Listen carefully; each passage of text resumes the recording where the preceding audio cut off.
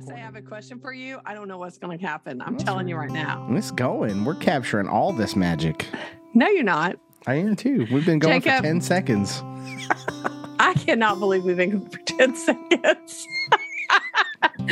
Oh, one of these days I might take over the controls, but not today. So, Jacob, I have a question for you. Uh-huh. How did you were in such a conundrum last week, worried about everything. Mm-hmm. How did your little 2 days work out for you? Because I know that you were a little bit, I don't know, cranky, should we say? Yeah. Yeah.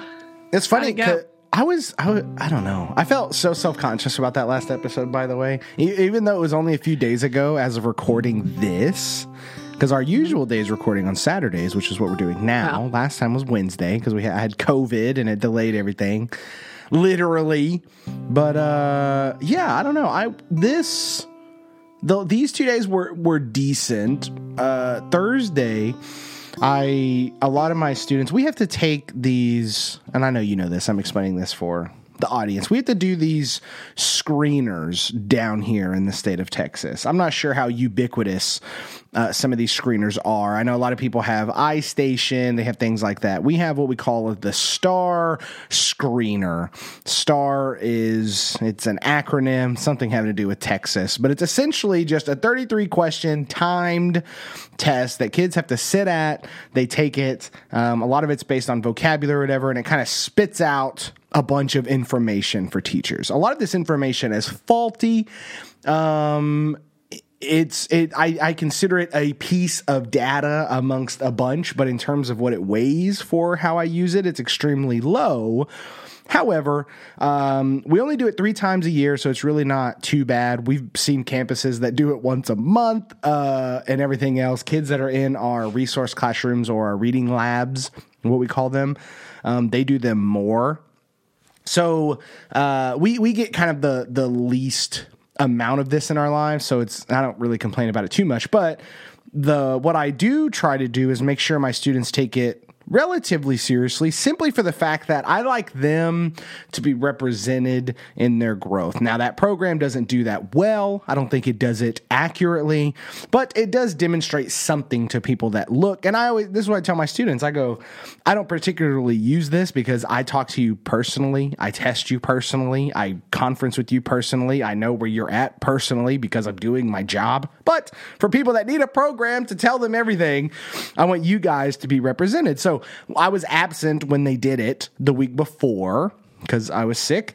So when I came back, I had them do it again because they didn't take it seriously.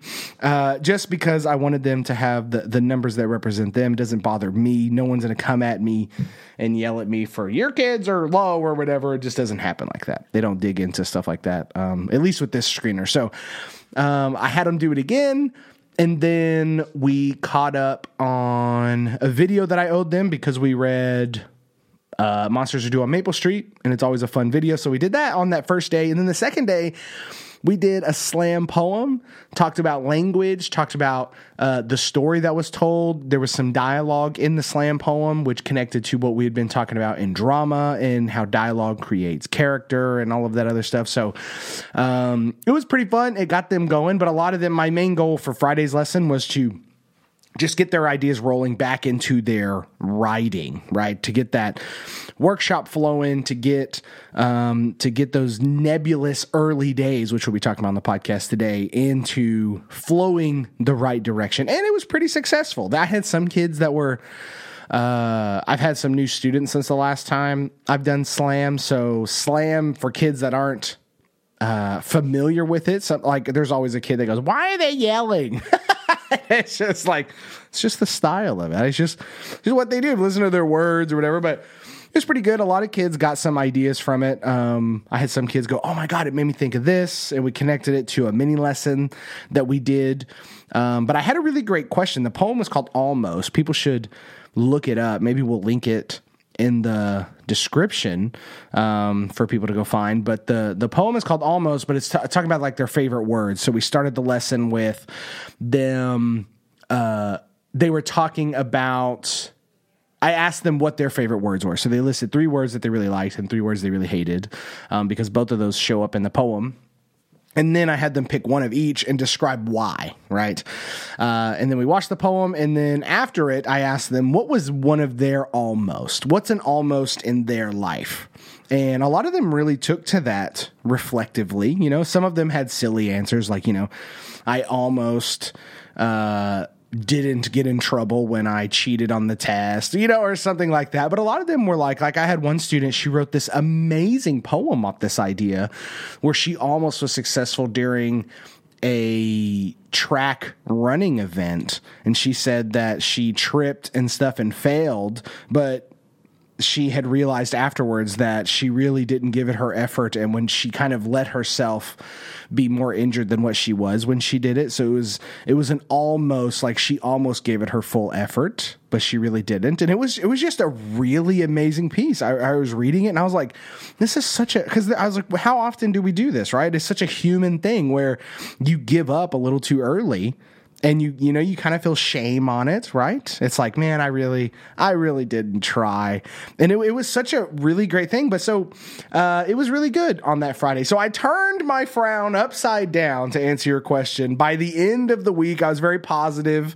By the end of Friday, I think is evidence where we all sat in our teacher circles and just chatted and stuff. Not a negative bone in my body at that point. But yeah, it was rough just having that delay. I still sat there the whole time going, these 2 days are dumb, but I think I capitalized on it as best as I possibly could. All right. Well, with that answer there, thank you, Jacob. We're Jacob Chastain, and I'm Pam Ochoa. We're doing craft and drafts, so everybody welcome. And Jacob, do we have anything special going on, or any questions to answer? No questions on this one. To the topic. All right, we're going straight into the topic today, all right. I think that what we're going to be touching on is something we've touched on before. This is something I touch on in Rightfully Empowered. It's something that you and I talk about a lot, but it was inspired by our partner, who we still haven't convinced to come on the podcast just yet. But she came up to me, and she's what we consider, and she would say this, by the way. She would say that she's the reader through and through, right? She's the reading workshop person. It's what she loves. She loves talking about books. She confers. That is what she's great at. She's really good at empowering students in that way. And writing, even though she's great at it, because I've literally seen her do it, she feels more self-conscious about it. She struggles with it a little bit more. It's a little bit more nebulous. And working side by side with me for 2 years, you know, she's put it almost on herself to open up her writing workshop a little bit. And she brings this up every time it happens. But so this inspired this episode. She came up to me and she goes, Chastain, the hardest part about writing workshop is this beginning phase where kids are finding ideas and they're poking around trying to figure out what they want to latch onto, and it feels like there's not a lot going. And she grabbed her head and was like, like it drives her crazy as a teacher to see not a lot of work happening in physical space, right? It's happening mentally. They're processing, they're selecting, they're doing all these things. So that's our topic today is really the beginning of the workshop, specifically the writing workshop, when kids are being introduced to maybe a new concept. There's no prompt. It's just them trying to figure out where they want to go, what do they want to really hone in on in a piece, and how to get started, essentially, and how to manage that as a teacher, from balancing it. When do you know you're trying to grab too much, when you're trying to control too much, and when you're so hands-off that you're not helping them at all. So that's probably what we're going to be talking about today. This is Craft and Draft, ladies and gentlemen. Welcome. All righty, Miss Ochoa, how do you feel about the beginning of writing workshop? Do you feel that same thing that our partner was referring to, where kids are kind of meandering through ideas and trying to figure out what they're trying to do, and there's almost like this anxiety that rises where you're like, oh my God, is something really happened? Are they playing too much? Are they talking too much? Are we really progressing? That anxiety at the beginning of the workshop, do you sympathize with this idea? I empathize with the idea. I guess that's a better word. No, I do. And as a matter of fact, I had challenged my students. We were doing drama, as you know. So I had the students at the beginning just to kind of get back into the idea of narrative and story, because we were doing informational text before that. I wanted them to I had them brainstorm a 5-column chart. And the first one was possible settings, possible characters, possible fears, because we were doing, like you said, Monsters on Maple Street. So I wanted to kind of focus on, it was the fear that drove these people. They couldn't name the fear, but there was still fear of something. So we kind of looked at how fear drives a character, whether they're afraid to succeed, or they're afraid they'll be found out, or they're afraid, those kinds of things that often motivates a character. So we kind of talked a little bit about that. So the kids listed several fears. And so, as typical, I always start with this brainstorming idea. I get a lot out of it. And I think that helps me when it comes to that awkward moment of, okay, kids, go work. But so that if they can't do anything, they can at least list. Right.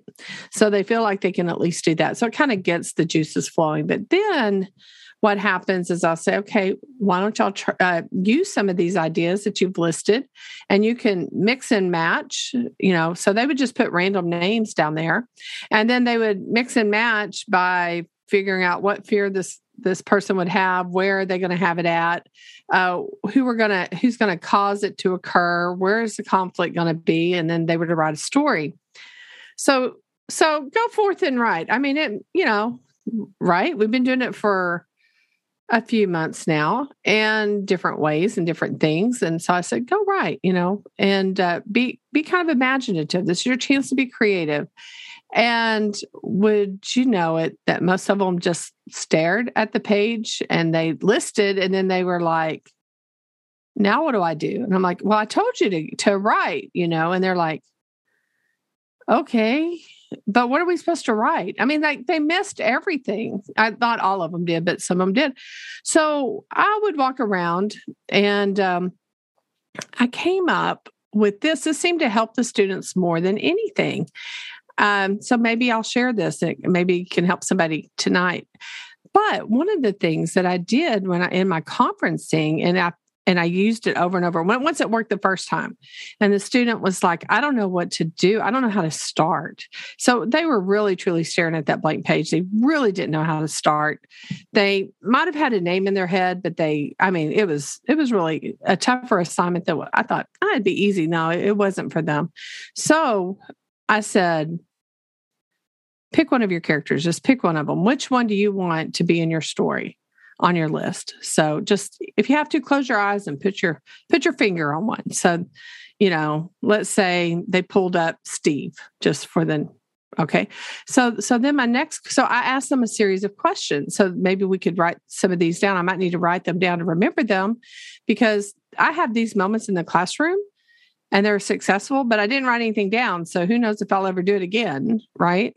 But what I asked him was, tell me about Steve. What does he look like? And so this is just a person off a name off the page. And they were like, he's tall. I'm like, okay. What color hair does he have? Brown hair. Is it straight, curly? So then they started doing that. So where does Steve live? So I started asking all these questions about this character that they pulled up. And I said, what's he afraid of? And then they said, well, he's afraid not to fit in. I'm like, okay, who fits in on your page? Who on this page might fit in? Who would be against him? And he goes, oh, well, Sally, I think, is going to be mad at him. I'm like, okay, so is Sally popular? Yeah, what does she look like? So that's kind of what I did. And I said, okay, do you have an idea for a story? And they're like, I think I do. I said, okay, start by describing your character and then see where it goes from there, and let your character write the story.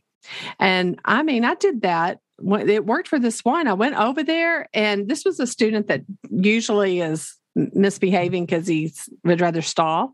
And he was over there just writing. And when I went back around, he had a full page, and he'd already turned the page, and he was on the second page. And I'm like, so I guess, did that work for you? And he goes, yeah, it's just, I can't get enough of my idea. So it was just writing. So then I used it. That same problem came up throughout the day, and I used that with that same process, starting with the character. Tell me about your character, and just it doesn't matter. I want it to be made up. Whatever. Give me a feature. And when I did that, most of them had something to write after that. And so it was kind of cool. And so that kind of helped. Now, did it help 100%? Probably not. But the ones that I had a conference with that were really struggling, and it seemed to work with them. So that might be something that could help other people when they're in that spot, especially with story writing. There's so much there, right? I mean, the way I think this is the interesting part of what we do. It's the scariest part, but I think it's also why what we do lends itself to great writing, right? And it really comes down to, honestly, in my opinion, I think a lot of this comes down to, really not only just trusting the process, but trusting the natural course of human creativity. And I feel like we don't talk about this enough in teaching that so much, but I know I've referenced it a handful of times on this podcast, but human beings are wired to want to share their voice, to share their experiences, right? I mean, this is why story and stuff like Beowulf, which is ancient, and these ancient narratives and stuff existed for so long because people shared these things. This is why, not to get biblical, but this is why the biblical stories they're testimonies of people, right? It's because history was not history in the way that we view history 2,000 years ago or older than that, right? People shared history differently. It wasn't so interested on the facts. What we consider history now is so modernized for what we use history for that we forget that we're literally wired over thousands and thousands of generations to create, to tell stories, to embellish, to push an agenda by telling a certain narrative of a story. This is literally wired into how we process. And that coalesces in this weird nebulous process of the writing workshop. It might sound, I'm getting a little esoteric, I suppose, but I think in concrete terms, what that means is that if you set up parameters in your classroom, if you have put in the work to ignite students, and not just ignite students, but really show them that this is a safe place to explore ideas, explore thoughts, explore beliefs, explore curiosity, and where they don't feel like, even if they're horrible writers, that if they write, the only thing they're going to be met with is a teacher going, yeah, you used commas wrong. You used periods wrong. You need to go do that, right? Or if they bring in, they have to pass all of their ideas by the teacher, right? There's so many prerequisites that stifle this natural human desire to create, so to speak, that if you have that out of the way and you've really created an atmosphere that encourages students to do this, I think it allows us to do what you're talking about, which is kind of pivot and start pulling in things for students as you talk to them and confer with them. But I want to ask you about this mental part, right? Because this is something that I wrestled with trying to communicate. And what's funny is this is really the origin of us thinking about this, I think, as a team, is you and I figuring out that we had the conversation when a few years ago where we were like, the best part of workshop is that kids are thinking. The problem with workshop for people that if you have someone in your room that doesn't understand what's happening, they might see a lot of non-work happening. You know what I mean? And we had this conversation. If it's not on the page, right? If it's not on the wall, if there's not physical data to look at of some sort, this causes problems. It also causes problems for educators too, because like our partner, it's really anxiety inducing. If kids aren't physically doing something, this causes this anxiety to kind of rise up, right? It's like, oh my God, they need to be writing. They have to be moving their pencil. They have to be typing. They have to be doing the research. They can't just be sitting there or chatting. That's wasting time, right? This is the whole bell-to-bell instruction thing. Workshop doesn't necessarily follow that in the traditional terms. I would argue it does follow the bell-to-bell instruction philosophy that has been permeating through schools for quite a while, but it's a lot of it's happening inside, right? So I'll give an example. I'll tell a story. I have a student who had great success last 6 weeks. He wrote amazing pieces that were inspired by a documentary he saw on Netflix. That's what gave him his idea, and it totally shaped everything that he was writing about. And it was awesome. And this is a kid who doesn't he's not what I consider like one of my writers, so to speak. You know what I mean? Like all of them write and stuff, but we have kids that, they write because it's the class, they write because they do this. But I have like my top tier kids that are really into writing and they love it, and this is something that they'll probably do forever. And then you have your kids who do it and they see value in it and they participate, but it's not something that they're particularly fully invested in all the time. They like sports, they like music, or whatever else. He's one of those. He's a great student, but he doesn't produce. He's not one of the top producers. So he had great success last 6 weeks, and he came in this 6 weeks. He was just saying, I just don't have ideas. I go, okay, well, just do what you did last time. He was like, well, I feel like I need to watch another documentary. And I was like, that's a common writer thing. You have one thing that inspires you. It leads to quite a bit of production. But the same thing might not inspire you again, right? Inspiration is fickle. I think, I don't remember who it was. I know Stephen King has talked about it. I know he talks about it in On Writing. There's some quotes out there, but it talks about how, like the waiting on your muse. Professional writers always say, I'm really lucky that my muse shows up at my desk at 7 a.m. every morning. And what they mean by that is because they show up at 7 a.m. every morning to the desk knowing that they're going to write, the process just happens, right? Mm-hmm. If you set up the parameters, your brain is already working that way. And this is what's happening with this kid because he's thinking. He's at home going, he knows that Netflix inspired him. So now he's on the lookout. He's like, okay, maybe it's another documentary, but he's also like, maybe it's a song, maybe I'll find it in my book. He's actively looking. And I think that's what we craft in this workshop format is we train them to show up. They know when they come to our classrooms, they're going to have to write. They're going to have to produce. They're going to have to take something from nothing, right? Now, we give them inspiration, we give them strategies, and we show them techniques, and we give them model texts, and we do all of that, but the work still goes to them. They have to show up to do this, but over time, their brains start wiring for that. And so you have these kids who start grabbing stuff, and he came to me Friday, and he goes, Chastain, I got it.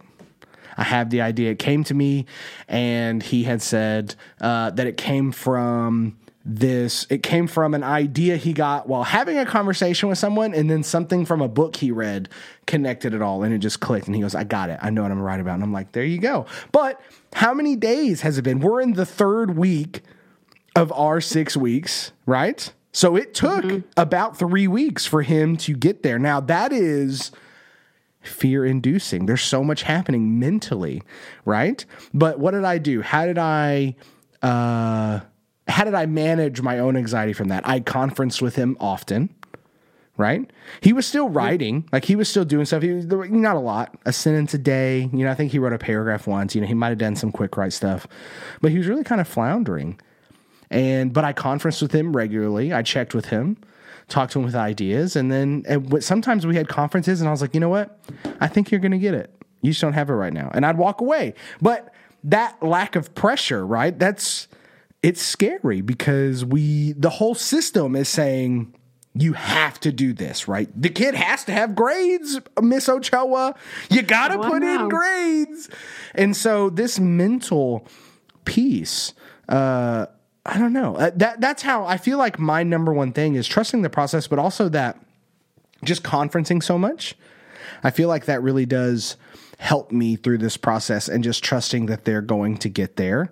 But I don't know. I mean, did that story ring any bells for you? Do you experience similar things in your space? Yeah, I mean, I do. When you're talking about grades, when parents are calling and going, is my son really failing? And I'm like, well, he hasn't gotten the story written yet, but once he gets it written and turns it in, I'll be more than happy to grade it. But they start to panic. So it's hard to keep everybody off your back while you're waiting on those grades, because we do have a deadline. So it's hard not to show your pressure to the students. Does that make sense? And sometimes I'm not good at that, and I feel a lot of pressure, and then it just ruins the whole process. So I have to be careful. But I have learned over time that it's, we'll just move it. We didn't get to something Friday, and I said, and they're like, Ms. Ochoa, we're not going to get to it. We're taking too long on this. We're trying really hard on this. And I'm like, okay, we'll just move it to Monday. And they're like, okay. And then they kept working. They worked the whole time on what they were working on. But this is my honors class, so they are geared to work for the most part. And I mean, they weren't even playing because they knew grades were due too. So they were trying to get their story, at least something turned in. I mean, it's not finished, but I've told them to turn in the first draft. So, but then the other thing that we were doing as well is we're taking that story and they're going to take a scene from the story, a piece of that story, and turn it into a drama, to turn it into a scene. So there are 3 things that they're turning in for me on that one. And that is their brainstorming chart, then just their first draft of their story. We're not going to finish the story. If they want to finish it later, they can. But this is just this idea of getting story back in because we'd been away from it for a while. But my really end goal was to get them to try to take a story that's written like a story and see if they can find stage directions out of that, see if they can find dialogue out of that, see if they can set at least one part of it and turn it into a scene. And so that has really stumped the students right there. So now that's why we had to have that story. Well, now that we're about to move into the next unit. And so they're feeling the pressure, but they're feeling the pressure only because they know that we're not going to be working on that specific thing. We're about to move into the next type of writing, and that would be argument. And so I told them that was coming. So the sooner you can get this done, the easier it'll be, or you'll be working on 2 pieces at the same time. My final timeline or deadline is at that probably the 5th week. So now they're kind of struggling. So I think there's a little bit of pressure there, and I'm fighting with not giving in to the pressure right now because this turned out to be a lot harder for them. They weren't really ready for it. They're used to reading. They're not used to writing this type of stuff. And so it's kind of got all of them a little off kilter a little bit. So I'm fighting. And I think that's where our partner is. I think she's doing maybe a similar assignment. And so I think she's struggling with the same thing I am on this thing. We're a little bit different than you. Then we kind of say we're going to do this, the story right now, where I think you are more free, where they write whatever inspires them more. So you're looking at kind of a 2 different way that we approach this sometimes. I don't do all of the things like that. So, but what'll happen is I'll have this written and then we'll do some more pre-writing and then they'll be able to work back and forth on whatever they need to do. But I try to stay within the context of the curriculum in some way. But our curriculum did not say to do a playwright. So I am going outside the box there a little bit, but I'm thinking by doing this little playwright, they're going to have to deal with stage directions. They're going to have to physically deal with and mentally deal with that as a writer. And I'm hoping it's going to give them a little transfer back into the reading. That's my hope. So trying to use that craft to understand the craft. You know what I mean? See if they can draft it. So I'm hoping it works. We'll see. I think I do have some, I would argue that I have a little bit more of a freeing process, so to speak.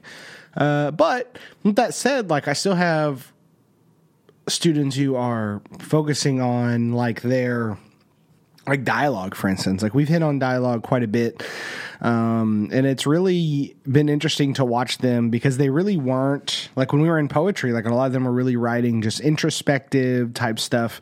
Now that we were in drama for a little bit, they've been writing a little bit more creatively, having stories that have dialogue in it, even throwing some dialogue in their poetry. So I feel like they've just learned that I kind of, and I think it's the way I assess them too, is that they know I'm looking for them to use elements of stuff, not necessarily write specifically what we are going for. Now, with that said, infinite choice is no choice at all in middle school. I think I kind of stole that quote, I believe, from Kim Yaris, who's fantastic, which maybe she's the person we need to have on the podcast, by the way. Well, that would be fun. I think she would love it. Yaris is fantastic. She was a teacher, and then she was a coach, and then she went back to teaching. So she has quite a bit in common with us that way. But she's written a lot of books. I don't know. That's something to keep in mind. But she...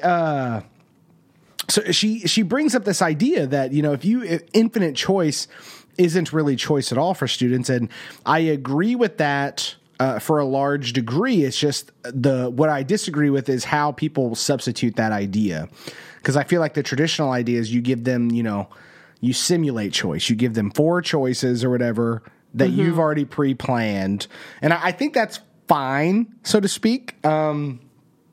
But I like what you and our partner do a lot, which is you'll often limit form and then leave everything else open for them to kind of go for. So you feel like, hey, you need to write a scene. You have those specific things, but everything else is really up to grab. I think that's a fantastic way to do it. For me, I do like almost the opposite. I go, your form is free. You need to have these elements in there. You know what I mean? And so it's almost like I just flip that process a little bit. And, I think what it comes down to is really, when we look at the data, we're all pretty much even. So I would argue that both techniques are just as valuable as supporting the reading.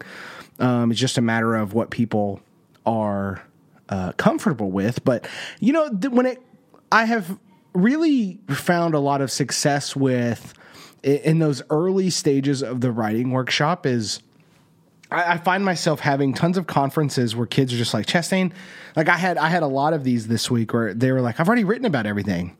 And one of my students who's really opened up and she's written about tons of stuff, she was like, I've already written about everything. I've written about basketball. I've written about my relationship. I've written about school. She was like, I've done all of this. And I was like, so write about it again. What's another angle you can take it?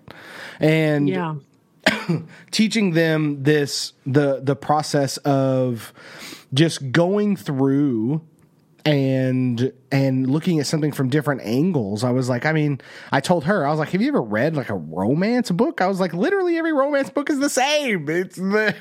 There's something keeping these people apart until the end where they finally get together. It is a story that is old as time. It's been done over and over again, but it's the small changes that make it interesting. And you might, iterate on an idea 10 times before you finally do something that's really successful. That's like my whole motto in life with everything I've ever done with podcasting, everything. I just do it so much that eventually something turns out good. Like, oh my goodness. Like that's just how I operate. So I try to instill that in them because I feel like that's my knowledge as someone who's just been creating longer is I can go, yeah, sometimes you have to do something tons, you have to put your 10,000 hours in. You have to do something over and over again. And then eventually you come up with something that somehow connects. The magic of, I think the lie that students believe sometimes, and I think this is just because it's a part of like the mythology of the creator is, the struggling artist. You struggle for 20 years and then you finally craft something that's worth something. And I was like, yeah, I would argue there's probably a few people who do live that way. The vast majority of us, 95% of the population, are just people that do things and then something becomes successful. And then like there's no rhyme or reason for it. It's just you double down and things work and you get better. And if you don't get better, you quit and you do something else. You know what I mean? Like if Teach Me Teacher would have never, reached past like a few hundred people listening, I would have stopped a long time ago, but it just keeps growing and it keeps doing. Same for Craft and Draft. Like if you and I didn't see more listeners coming over and sharing and the numbers going up, we'd probably be like, you know what? It was a good experiment. We'll maybe try something again. We'll move on. But we see growth, so we just keep showing up. That doesn't mean every podcast is the next big thing, but sometimes like we have this moment where we do an episode, it really blows up and we're like, why? Like, we just don't know. That's right. I don't know. But I do learn from this experience, even with you and me. Just my conversation grows me. So yeah. Well, hopefully it's doing that for others. Well, exactly. And that's the kind of the point that I think that, we're so focused on pedagogy so often that, these lessons in creation and time and stuff like that's stuff that we can really give to young people of just teaching them. Like a lot of them want to be YouTube creators. They want to be TikTok people. They want to be Instagram famous. They want all of these things, which are totally viable career options these days. There's tons of people that are able to do it. And I think the one thing we can give them is this concept of, very few people hit gold on their first thing, right? Those are the rare unicorns. The rest of us just keep doing something, and you do it because you like it and you enjoy it and you see some mild versions of success and you just keep rolling with it. And I feel like when in these early times, especially like halfway through the year, which we already are, when you're talking to kids that have already seen success in writing, they finished a few pieces that they really like. There's some pieces that are on the wall or whatever. They've had this success. You can come to them and go, yeah, that's cool. We keep doing it. We keep going and we keep going through this process. And I think when the workshop is really flowing, when they really trust that, I think that's where the magic happens, because it's showing up to the gym every day. You don't want to be here. You don't want to write about this, but you're going to, because that's what you do when you're in this space. And who knows, magic might happen. You're going to feel, there's an old quote that says, I forget who said it, but it was like, I don't love writing, but I love having written. And I think that's such a great thing to give kids, is like, sometimes this is pain, right? Like writing it does take time and it takes effort, but if you show up every day willing to do it, you might write something that's magical for yourself or for someone else. And I feel like that is knowing that and internalizing that and then teaching that to kids, that helps this beginning process feel less stressful. And it's just more kind of the process. I don't know. What do you think? Yeah, I think so. When I was walking around the room, I had a few that were struggling, as I've already shared. Well, several. But the ones that all of a sudden the story showed up in their head and they started writing, it's really profound to go and watch those kids. But there were a few of them. I'm like, so how are you doing? And she's like, one of the girls, and you could tell she was like on page 3.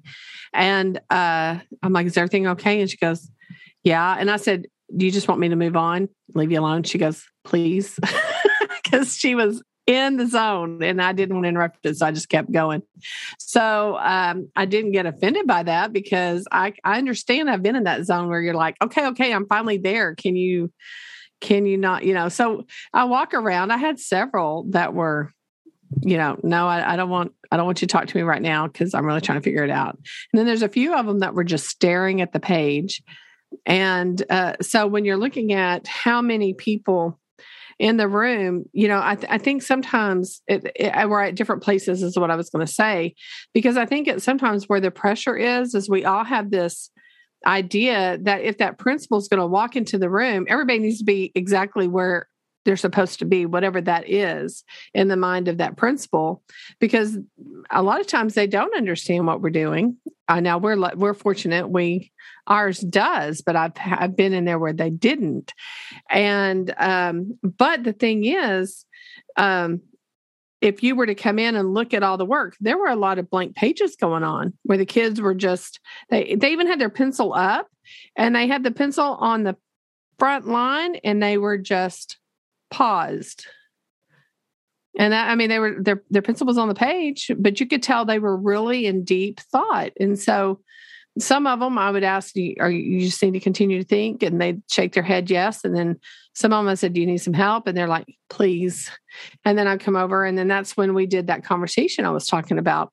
And I found that helped a lot of them. Some of them, they're like, no, I can't think of I can't think of a character. And I said, well, let's talk about the setting. Where do you want your story to take place? So describe that. And then they would start with that. So in this process, I'm busy letting them know they can begin anywhere in the story. Some of them I had one begin in the end. Because he goes, I have to know how it's going to end. That's the only way I'll know how to get them there. And I'm like, well, okay, I think that's just fine. So I didn't really force them. So the pressure is when people come in and they're seeing these kids with blank pages and they're just staring at it, it looks like they're not working. But because we've done this for so long, that doesn't panic me anymore. I can't say that it didn't panic me before, but it's even the same way with adults. You've been in some of my presentations, but there's nothing funnier than I'm working with a new trainer and they're going, should we go tell them? Should we go tell them to start writing? Should we go tell them? I'm like, no, they'll start writing. Just you keep writing. The idea is for you to keep modeling. I'll model. If you want to move over there so some can see you, you can. Don't talk to them. Inevitably, they'll go over there and go, we're supposed to start writing. And it's like, dude, you just, no, they're the ones that are going to be under panic in just a minute. So sure enough, though, everybody ends up writing before it's all said and done. And I've seen it where we're all quiet and all of a sudden they're like, you can just hear that when one person realizes it close to the trainer, I think we're supposed to be writing. And then you can hear the hush go over the room. And then all of a sudden everybody's writing. We don't know what they're writing. That's the true free workshop that I think if you could ever get to that I think that's more of a Nancy Atwell moment, if you will, in the long run. But I think at the beginning with our neophyte writers, I think you almost have to guide them in some ways. You let them loose. I really think they need to be let loose. But I think sometimes when they're stuck, that's where we as a facilitator need to come in and help them arrive. So I do that usually by questioning a little bit. I usually have some questions. And then when they get into it, then I say, if you have questions, come and ask me, or as I walk by, grab me. And so as they get started, like I had a few of them go, Ms. Ochoa, I'm not sure how to do this dialogue. Can you help me? Because that was one of the requirements because we're working with dialogue. I said, you have to have dialogue. And then one of them said, well, I can't have dialogue. I only have one character. And I said, then what do you need to do? And he goes, I guess I got to figure out another character. so the story starts writing itself once you get them there. And when that flow starts, I just think that's magical when they're all writing. There's nothing better than hearing those pencils or the typewriters go, well, not typewriters. I just aged myself, but their Chromebooks going and all of that. It's pretty cool. It's neat to watch it happen. So, but I do feel the pressure at times. I don't know if I answered your question, but that's what I have on that one. I think, to maybe as a final point is, once you're comfortable with this and really understand this, and I think the best way to understand the writer process is to do it yourself. If you're not writing somewhat regularly, Kelly Gallagher, when I was talking to him, he was talking about most of his writing happens with kids, right? And he was just modeling, going through that process. And I know if you have like a healthy conferencing circle that you go through, like sometimes I can't even find time to write because kids are like, Chastain, I need you over here. Chastain. That's me. That hurts that writing process sometimes, but I try to squeeze it in. Like I've been working on a slam poem off and on in my own, just writing in front of the kids and whatnot. And the one thing that I think is extremely valid for us to do as educators is educate our administrators. If we have administrators who don't understand this, who walk in and go, well, you only had, 10 kids engaged out of 15 because 5 were staring off into space. My question would be, well, did you ask them what they were doing? Did you ask them what they were thinking about? If you can walk up to a student and they can tell you what they're thinking about, why they're thinking about it, and maybe where they want to go next in their thinking, that is writing. That is producing. That's creating. That's them doing the hard work of writing before putting it down on page. I mean, we have to remember, writing is literally taking thought. You're taking something non-physical and you're distilling it into something that makes sense. You're using symbols that represent language and meaning. There's so many processes happening when students are writing. It's a complex process. So if you have students who are not on level, who are maybe behind a few years, who maybe have had bad experiences with writing, who have had all of these negative just experiences with the classroom in general, this is going to go slow at times. You are going to have kids who process at a slower rate, who don't always produce at such a high level, who cannot write for 30 minutes. You know, the number one word that I say over and over again in my classroom to the point where my students mimic me is I say, make progress. That's what I say. That is my goal every day.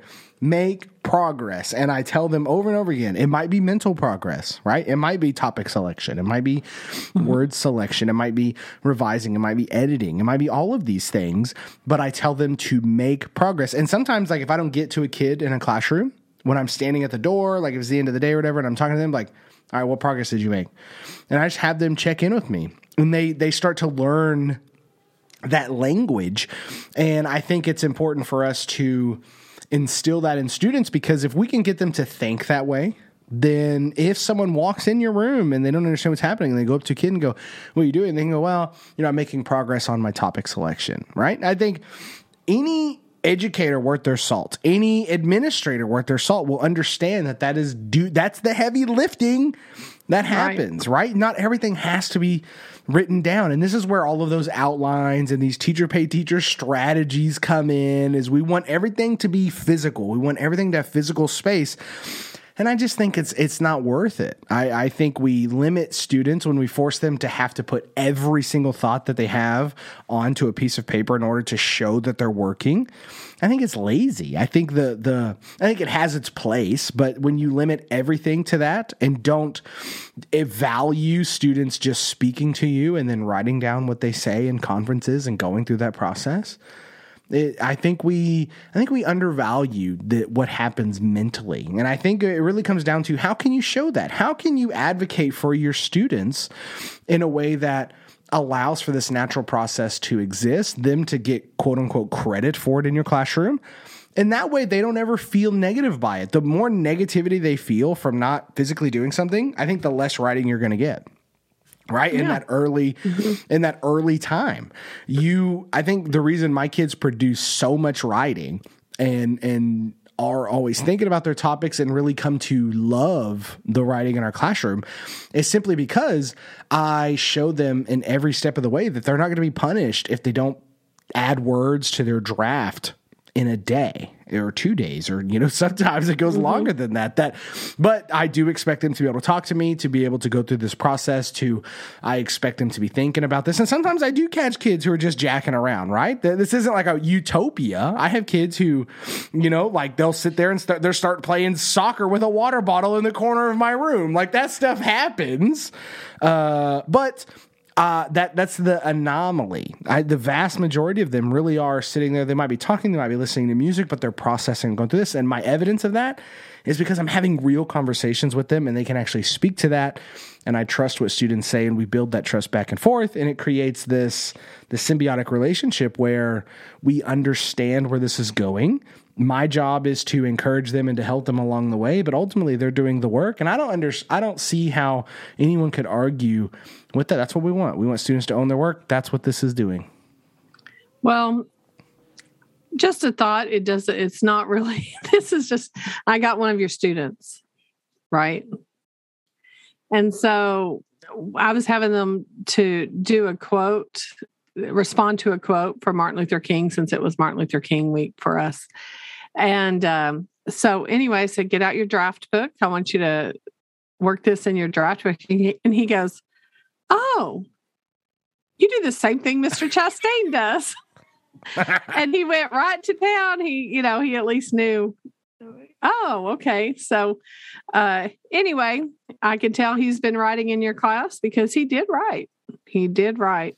So, it's funny. The one, I forgot to tell you this. I forgot we talked about this on the podcast until now, but he's the one I talked about where he could talk about what he did in the poetry project we did, but he didn't, like, it was horrible, right? It was right. No, he struggled when I said, but he wrote. But he can and he will. And that's what we do is we're differentiating on such a large scale that even someone who is so behind, right? Spelling problems, writing problems, thinking gaps in all kinds of knowledge. But he's a sweet kid. He's willing to do the work, and he has done the work, right? But that's where he is. We're not punishing him because of his past experiences that he has no control over. He's a child, right? I mean, he's only existed in the world that adults have put him in. And I think the power of what we're doing on our campus and in our classrooms and in our workshops is honoring who they are when they come in and just meeting them where they are. I think that this what this whole process is about. Right. Well.